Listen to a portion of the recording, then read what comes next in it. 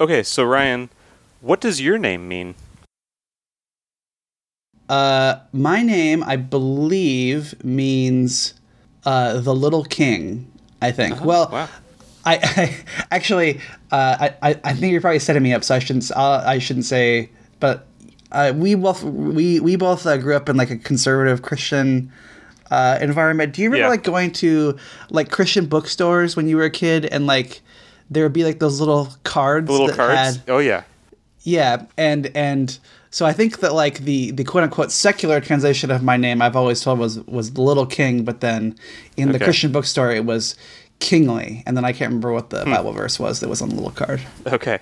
Yeah. I guess, so for a little context, I'm bringing this up because the opening of this episode we watched starts out with, in what may be the theme of this episode, a storyline that is kind of brought up and then never revisited again for the rest of the episode. Yes. But starts with the doctor and Kess in sickbay talking with Ensign Wildman about baby names. And because the doctor's been trying to come up with a name for himself. Yeah. And so whenever they suggest something, he like knows the etymology of that name or knows like some horrible person that had that name, and so kind of turns them off all these names. And they talk about the name they bring up is Cameron, which means like a crooked nose, which I like made me look that up, which is actually apparently true. Is what that word means, or that name means. And then that kind of got me thinking about like specifically, like you said, about these little cards that I had with your like name meanings. Oh, I accidentally scooped you. Yeah, no, but Braden is apparently an Old English that it's weird because I remember having because I had more than one of these little cards, and there were some that would say it meant Broad Valley, and some that would say it meant Broad Mountain, which I feel like are kind of opposite things. Like use the word to describe a thing, you would want a different word for those two things, but it's apparently like an old Anglo-Saxon English. Yeah, that scene reminded me of how in Hitchhiker's Guide to the Galaxy, it turns out that the most profane word across the galaxy is Belgium. Yes, I made a note of that too. I kid you not. Where I just said I'm thinking of naming my kid Belgium. Yeah. Because one of the names they bring up, he's just like, that is a nice name. However, in Bolian or Benzite or one of those, it's a very rude insult. Yeah. Well, we don't even need to do the show. We just are on each other's wavelengths. Yeah. Well, maybe that means we are perfect to do this show.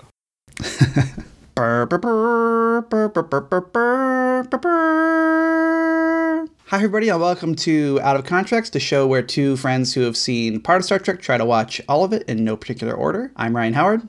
And I'm Brady Jungle. And this episode, we are talking about yet another Voyager episode. It's Season 2, Episode 17 of Voyager. It's called Dreadnought. This episode was written by Gary Holland, and it was directed by LeVar Burton. So Geordi getting some directorial work in. I just looked this up today, actually. LeVar Burton, at time of recording, has directed 29 episodes across various Star Trek series. Interesting. He has not directed anything in the All Access era, which I guess is soon to be the Paramount Plus era. Really? They're changing I didn't the hear name. about this. Yeah, next year I think they're changing the name to Paramount Plus because it's not doing very well. So they're kind of trying to rebrand it. I don't know if it's not doing very well, but it's not doing what they want it to be doing, and so they're rebranding to Paramount Plus. Anything on it other than Star Trek? I feel like anytime it's advertised to me, all they show is just like Picard and Discovery, and you can watch old Star Trek too. Yeah. So there actually are a few things on there. There's The Good Fight, which is the spinoff to The Good Wife, which I've heard. The Good Fight is actually quite good. I think it stars Christine Baranski. And incidentally, there are far too many shows that have the good in their name. Yeah. And then there's also the Jordan Peele Twilight Zone. Oh, that's right. Reboot or whatever you would want to call it, which I really have been wanting to watch. I have not checked it out yet, but I'm curious to watch that. But so there are a few things on there, but he's LeVar Burton has not directed anything in that period yet, but he still could because good old Two Takes Frakes has directed a couple episodes, I think, of the live action shows. Yeah, I know he did a couple episodes of Picard. I know. I think he's done an episode of Discovery too, but I could be wrong. Anyway, so he directed this one, and the Memory Alpha description for it is Voyager encounters a Dreadnought, a Cardassian missile that B'Elanna Torres reprogrammed during her time in the Maquis. Even though lost in the Delta Quadrant, the missile still believes it is on a Maquis mission in the Alpha Quadrant, setting an intercept course with an inhabited world. Well, we kind of already started talking about this in the cold open. You can take us in, but there's a couple of like false starts where you think the episode's going to be about. Well, you think the episode's going to have a B plot, and then they're like, nah, we're just not gonna. No B plot. Yeah, it's just gonna be about this. There's a number of things where they kind of like introduce or hint at or a thing, and then it's just never brought up for the rest of the episode. Like I think the Kes, I don't think Kes even appears in the rest of the episode, and the Doctor doesn't until the very end. But yeah, so the episode kind of opens with this random scene, and then they go into the real story, which is that Voyager comes across this.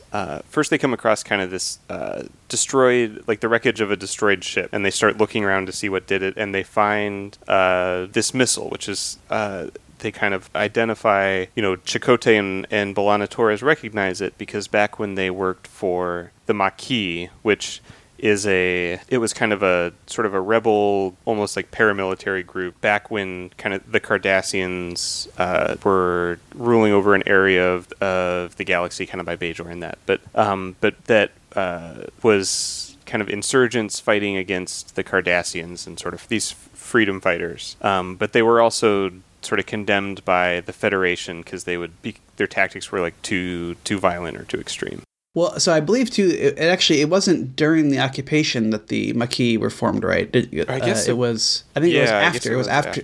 It was after the treaty, because they were formed kind of to resist the Cardassian domination of their homeworlds, I think, because a lot of it has to do with in the treaty between Cardassia and the Federation, they had there were some various planets that exchanged hands, and so people were forced off of the planet, had to resettle and that kind of a thing, and so I think a lot of that actually, certainly they don't appear on the shows until the treaty with the Cardassians, which is, I believe, toward the end of TNG that happens. And so before the events of Voyager, both B'Elanna Torres and Chakotay were in the Maquis, and they had captured this missile that was initially built by the Cardassians, and they specifically B'Elanna completely reprogrammed it and redesigned it and tweaked it and everything, and essentially redirected it and sent it to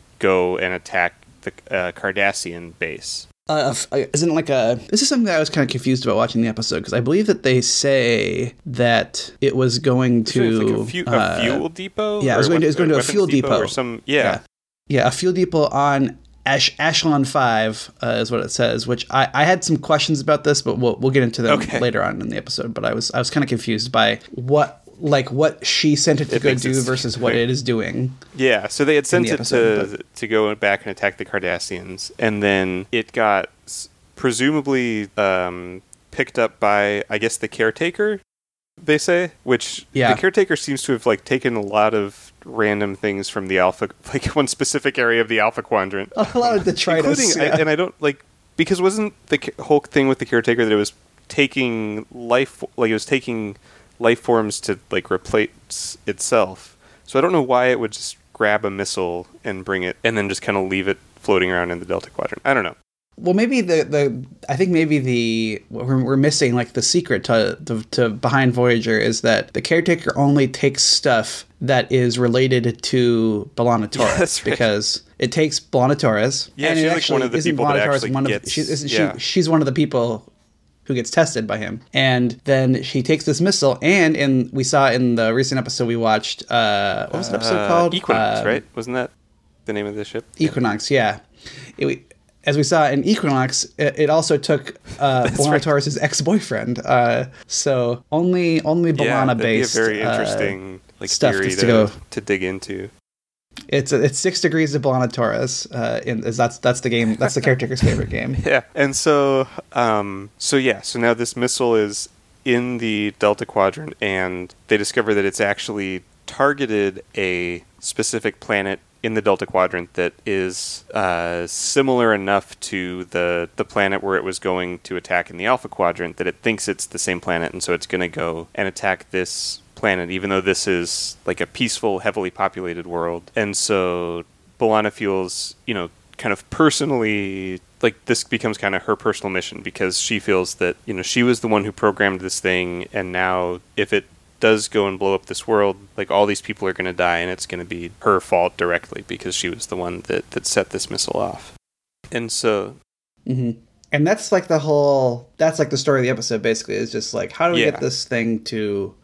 Yeah, and you were kind of right. This episode doesn't really have any sort of B plot. It's really just all, like, this is a very B'Elanna Torres heavy episode, and that's kind of all that happens, is just how they deal with this missile. Yeah, there's like two scenes at the beginning that seem like they're going to be a B plot about Tom Paris suffering from depression or something. Yeah. Because he comes into a meeting late and he looks not very tidy. And then later on, he's talking to B'Elanna and he says something about, like, I don't remember what exactly he says, but just about how he's like sad all the time or something. I'm like, oh great, we're gonna have to hear about him being sad. And then don't talk about it ever and there's again. Like maybe one, I think at the very end, or like close to the end at the climax, there's where when Janeway's like evacuating the ship, like her and Tom Paris like share a look or something that like seems like it's supposed to be significant, I guess, in relation to this. And then I don't know I know sometimes with these episodes, like they have a full like B or even C plot like made and written, and just for time constraints end up cutting most of it, and I don't know if that happened here or what, but that also seemed to be really, like, they really at the start make a point of like something's going on with Tom Paris, and then you never find out why he was late for this meeting. Or I'm guessing that gets rolled into the serialization, because there's also one scene with that guy who we've seen before. Thinking that too. Also radioing to the Kazon who works with Seska and being like, hey, this is what's going on. Which again, He's when like, it happens, you think is going to somehow play into the episode. Because he's specifically like telling them, hey, there's this really powerful missile and you guys should try to capture it. And so I feel like when that happens, you think, oh, so the climax of this is going to be like, and then the Kazon come and try to capture it and mess everything up, and no. That just kind of, that never also gets brought up again in this episode. And yeah, he is somebody that I think we see, I remember seeing him in at least one other episode that we've watched where he's doing a similar thing, just kind of shadily talking to the Kazon. Yeah, I think he's in the episode where all the Kazon like try to get together in that room, and then and then the other race of people try to shoot them, and then it ends with Janeway being like, this is why we should never cooperate with anybody or make any compromises. I believe that's his other episode, but yeah, he must be a recurring little guy. At least, I mean, I don't know if you remember him, but this is the only context I have for it. But yeah, so we've got that stuff out of the way. Those are like the only scenes, that and like the doctor at the beginning being like, and that is something that I think at least earlier in the series is kind of a recurring, like, sort of running thread through some stories, is like the doctor's trying to choose a name, and then I think it either just gets kind of forgotten about, or he just decides not to, because he makes it 7 seasons and it just being called the Doctor. Yeah. But you. That's all we have for like the other stuff. So yeah, sorry. You can continue. I just wanted to kind of plop on those little parts. Yeah. I really didn't take very many notes for this episode. I have like kind of some overarching stuff I want to talk about once we're kind of through with it. But I don't really have a lot of like individual notes about specific parts. So then they kind of catch up with this missile, and B'Elanna actually transports onto it, and initially like kind of does some programming and sciencey things and shuts it down, and then she comes back to Voyager, and then the missile reactivates and starts heading toward this planet again, and basically talks. The missile has this like artificial intelligence computer that talks, that actually is like B'Elanna programmed it to talk, like she, I guess, recorded her own voice or programmed it to speak in her voice for the purposes of dramatic symbolism. Well, she's very racist against Cardassians, and so she says that she didn't like hearing the Cardassians' voice. Yeah, but also just in the like for the story, it becomes very symbolic, because I feel like B'Elanna's stories are kind of always like B'Elanna versus herself is where that conflict comes from. Like she kind of hates all these aspects of herself and is always kind of, in conflict with her own heritage and her own past and that. And so to have her be like arguing essentially against herself and this mistake that she's made in the past is kind of, I actually thought it was kind of a nice narrative touch to like have that be the symbolism there. Yeah, it's interesting. I feel like the episode kind of underplays or like kind of slow rolls what a terrible thing that she did to a degree. And I think that might be intentional because I think that like the impact of it is still there, but yeah, it's interesting. Like if you kind of like zoom out and like actually describe like what it is she did, even before the, like before it comes to the Delta Quadrant and starts attacking the innocent planet.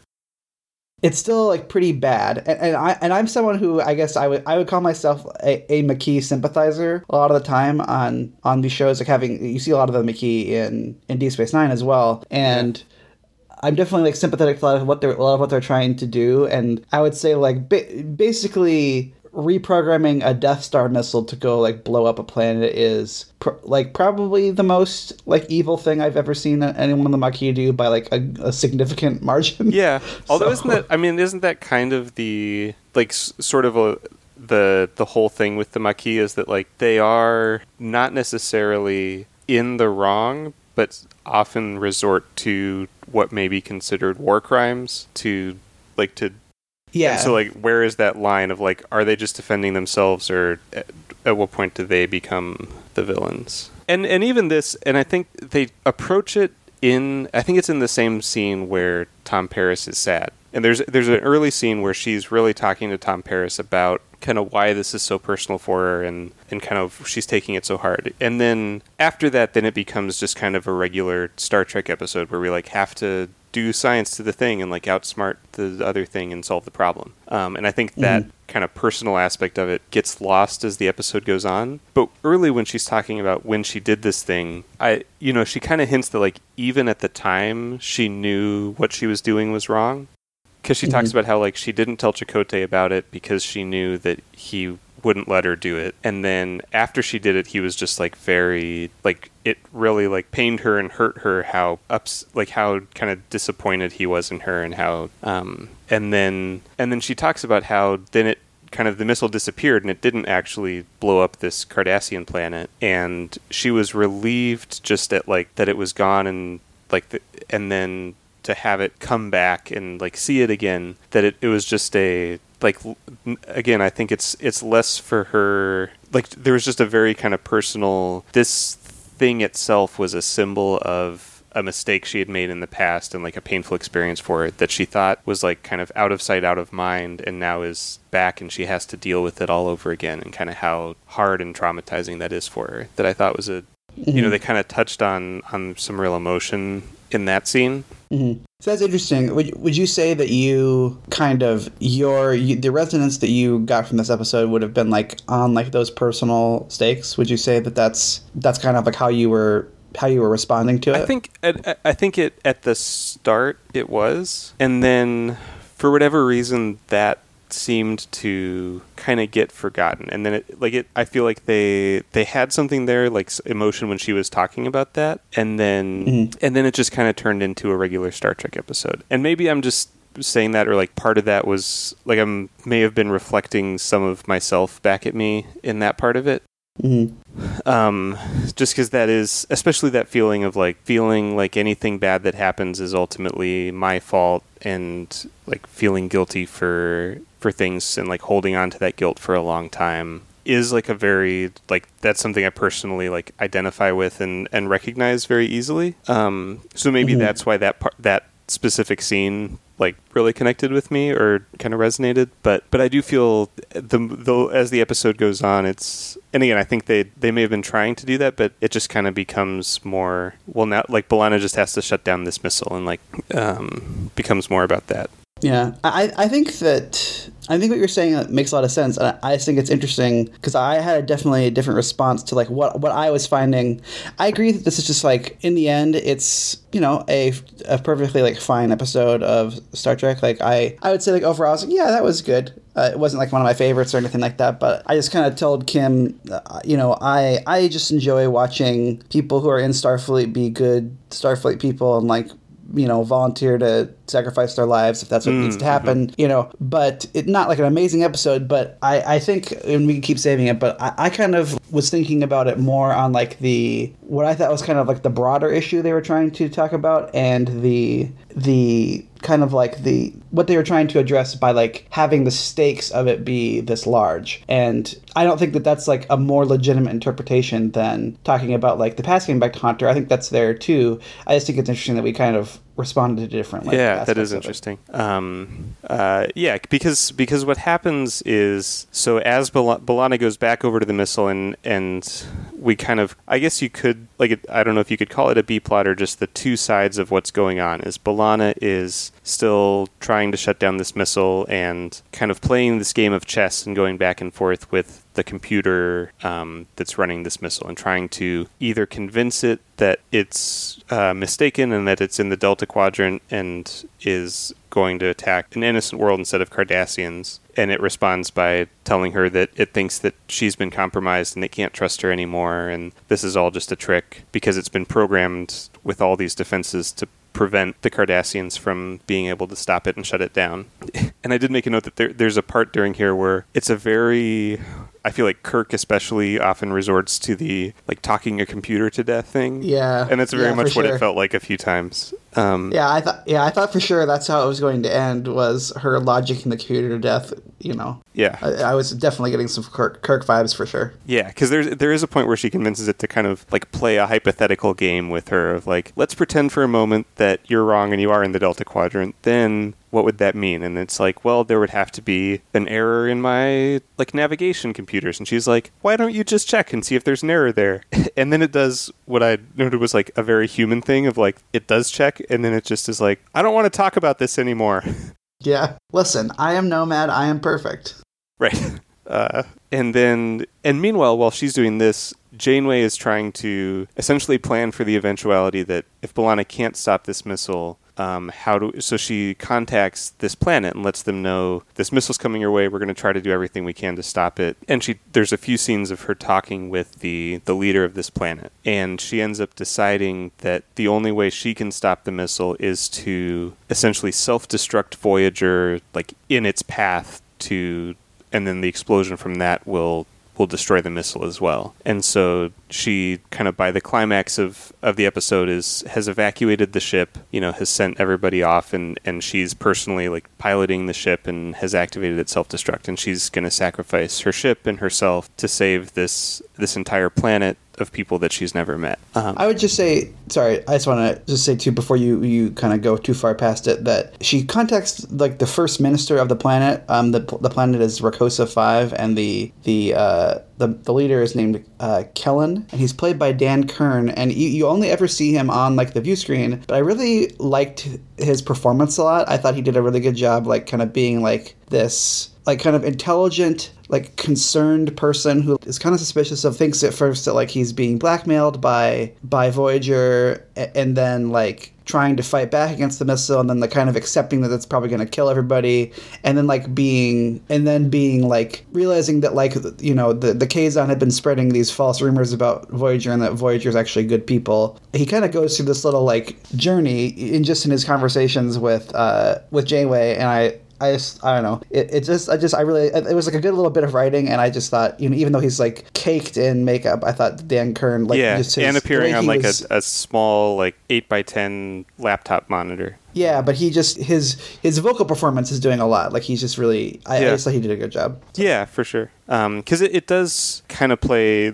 a little bit into like the larger narrative of especially these early seasons of the show, where Voyager is kind of alone in this area of space where they don't have any allies, and they're kind of in this like sort of conflict with the Kazon sort of always dogging them. And basically what you get from Janeway's conversations with him is that the Kazon have been kind of spreading these lies to other planets around here of how Voyager are these like terrible people that are just going through causing trouble. And so when Voyager contacts him and says, hey, there's this missile coming your way, he's just like, oh, you're attacking me, and like threat, trying to blackmail me of just like, we'll stop this missile, but only if you give us what we want. And then Janeway ends up convincing him and showing him kind of through her willingness to sacrifice herself that like they actually kind of become, he says like, you've made a friend today type of thing by the end of it. I do agree that he has this kind of concern for his people and is just, has been put in this difficult situation that he had like no way to be prepared for and is trying to do the best he can. Yeah, it just look a nice little. There's a lot of like nice little bits in this episode, and I don't know that it really congeals into something that I was like, oh, that was a great one. But it's still like definitely, it's just like it is. I was just kind of watching it and being like, there's just like some nice little pleasures of watching the show, even when it's not always going to be great. It still can be like, oh yeah, that was good. Yeah. And so essentially how what B'Elanna Torres does is she is going through the kind of the programming and the code of this missile and finds that there's a little piece of Cardassian programming that's left, and she sort of reactivates it, and then the like her program and the Cardassian program both start trying to shut each other down because they think that the other one is like a virus within their program, and in kind of uses that essentially as a distraction to let her physically get into the where exactly does she go? Into the reactor core of the missile itself. And she's on a little like Cardassian Jeffries tube. Yeah, kind of wiggles in there and is laying and is trying to like kind of slowly with her phaser burn through the sort of protective plating to blow up the reactor. And the missile like sort of recovers and it turns off the life support and is, she's running out of oxygen. And I did make a note during this part that the computer starts trying to bargain with her because I think it sort of knows that she's going to make it through. And so it tells her, I'll reactivate the life support as long as you stop like trying to burn through this thing. And I wondered to myself, so why didn't she just like say, okay, stop burning the thing and like get a couple breaths of oxygen and then just start up again? Yeah.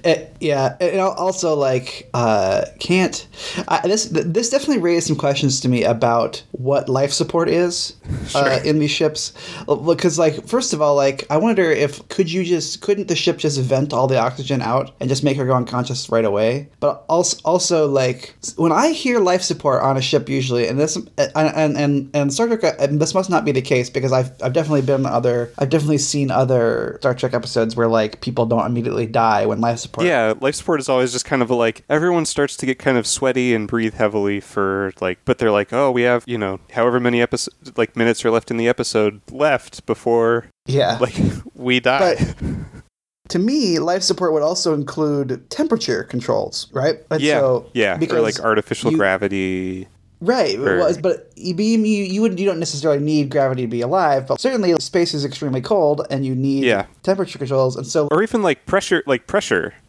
right? Because I mean, even airplanes, like that's a big thing, is that like they like the inside of the airplane is artificially like pressurized because the air is so thin outside. So yeah, you would think if you really completely shut down life support, it would become an immediately like much more like space than. Yeah, and so I'm kind of like, when they shut down life support, does that just mean that they stopped making new air? And that's something else, too, that I just learned about this that was interesting, is because they mentioned this in a Deep Space Nine episode I was watching recently, that's how that in all these ships, the oxygen is replicated. So really? Yeah, so there's like a replicator that is responsible for replicating oxygen. I didn't know you could replicate a gas. I mean, I guess. Yeah, I think you can replicate anything basically. I guess, yeah. Other than like a living thing or an animal, Yeah. You can replicate an animal, but like so like does that just mean that they turn the air replicator off, or like is it getting colder in there? Because I would think that like once you stopped making it warm in a spaceship, like it would very quickly get. Yeah, it must, cold. Right? Like if it's... Yeah. So anyway, I was thinking about that when I was watching. Like, what does that mean when they say to turn the life support systems off? Yeah, that's fair. And then she kind of at the last minute is successful. She burns through the thing, and the missile sort of detonates in the middle of space where it doesn't hurt anybody. And the Voyager manages to beam her aboard just in time. And they get rid of the self-destruct sequence because it was and of course the self-destruct sequence is down to like less than a minute, and Janeway remembers to deactivate it. Another nice little bit of that episode, too, is that Janeway has everybody leave the ship except for her. They all take escape pods, but then Tuvok decides to stay. And she's like, you don't have to do this. And he kind of like does a little, like, it's only logical that I would stay because just in case, like, you become incapacitated. You need a co-pilot or whatever, yeah. But really, it's just because, like, you know, she's his friend and he wants to be there with her and support her. And just, I don't know, it's just like a sweet little thing. I just was like, oh, that's so nice. Like, but even though he won't admit that's why he's doing it. They've done a really good job of this. That anytime, like, a Vulcan does something that's, like, nice or demonstrates some degree of, like, personal or emotional connection, it's just very, like, it just makes you feel really good. I feel like. Yeah, I'm talking myself into liking this episode more as we talk about it. I didn't dislike it before, but I was just kind of like, yeah, that's fine. Yeah, no, it's a fine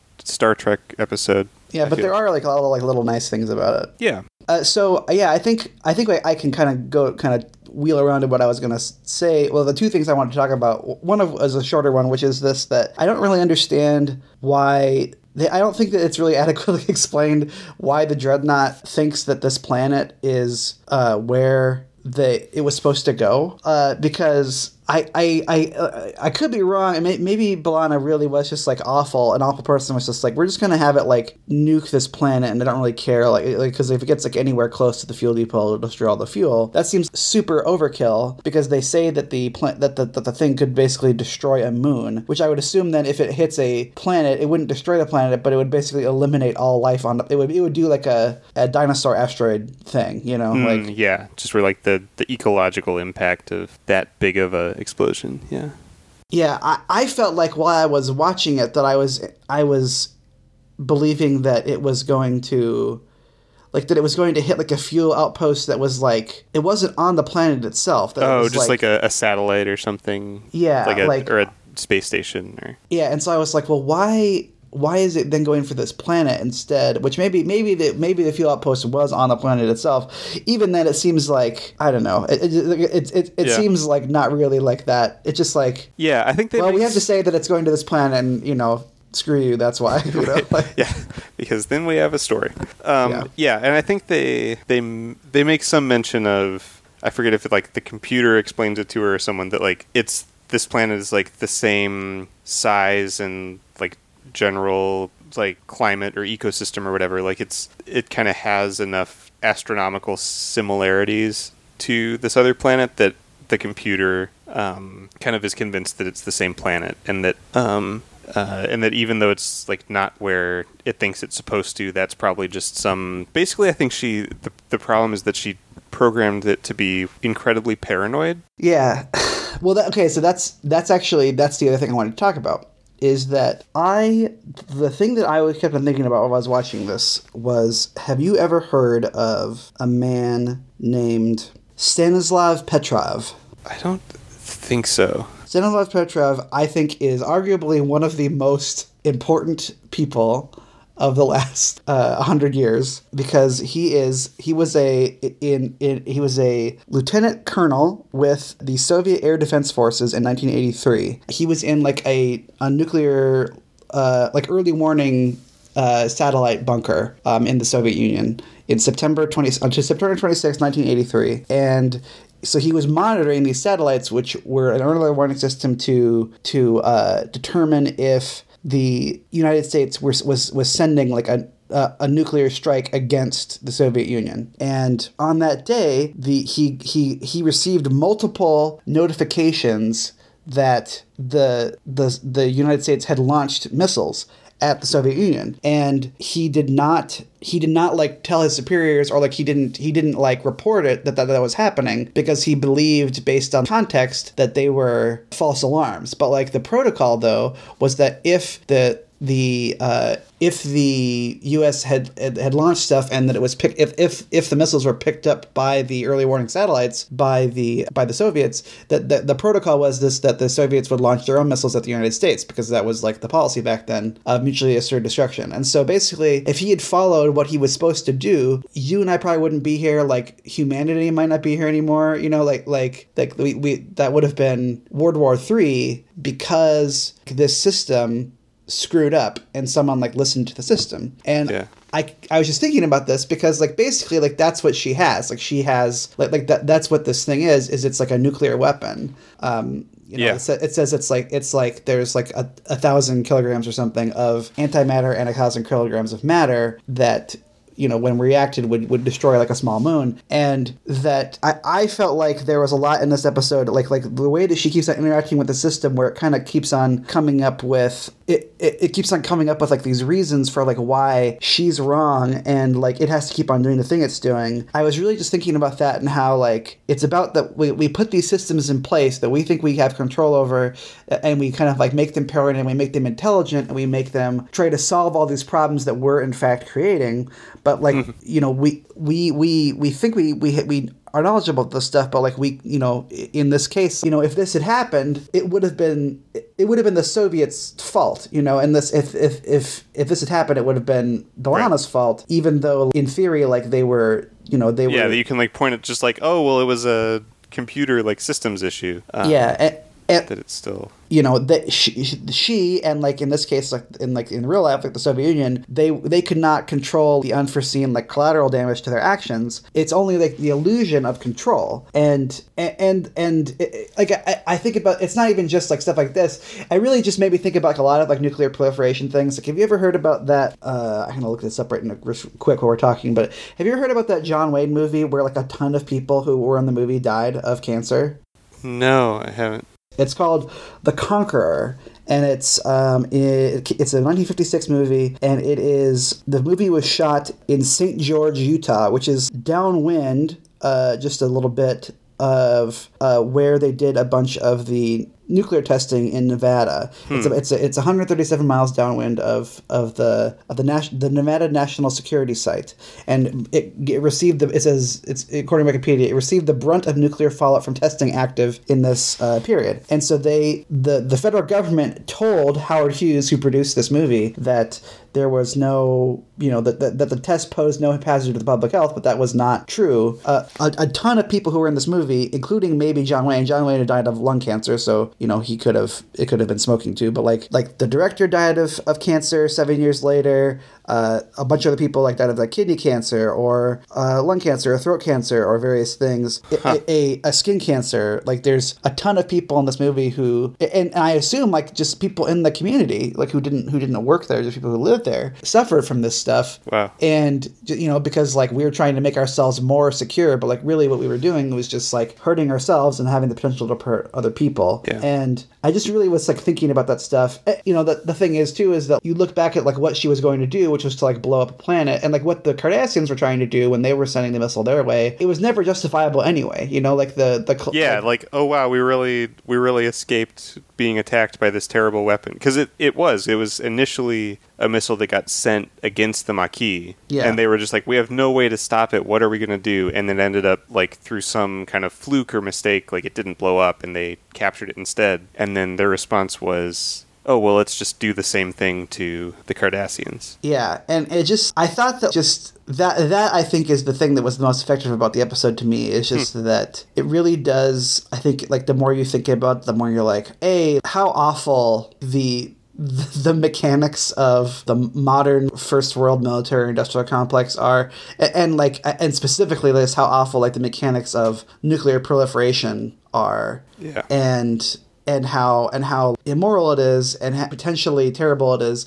And then, just thinking about how we've just kind of been lucky. We've been lucky that, like, this is never, you know... Yeah. We've been lucky that, like, after the United States killed a bunch of innocent people in Japan at the end of World War II... that it hasn't happened again, but worse, you know, like, because now the weapons are way more powerful than the A-bomb. Kind of crazy, some of the, like, stories that you read about all the... Like, there's the number of times of like close calls where something almost led to like a nuclear disasters. Mm-hmm. Like there were, because there, I remember I read a few things about, there was one point where Nixon had this plan to, like, basically there was this operation where there was always a plane in the sky, like a bomber in the sky that was either flying to Russia or flying back carrying a nuclear bomb. So, like, in case our missile supply got, like, preemptively destroyed, we'd at least be able to drop a bomb from this plane. And I think, like, at least 3 of these planes, like, crashed or, like, accidentally dropped their bomb or something like that, and it just never, none of the times did, like, the explosives just never went off. Yeah, and like there's the Cuban Missile Crisis. I mean, like it's people like humans are too dumb to have this access to this technology. Like it's Yeah. I guess that is. I didn't think about that aspect of this episode, but it's true. It is kind of one of those where like the war machine takes on kind of its own independent, like it starts running independently of whatever intention it was created with, and the danger that presents. Yeah.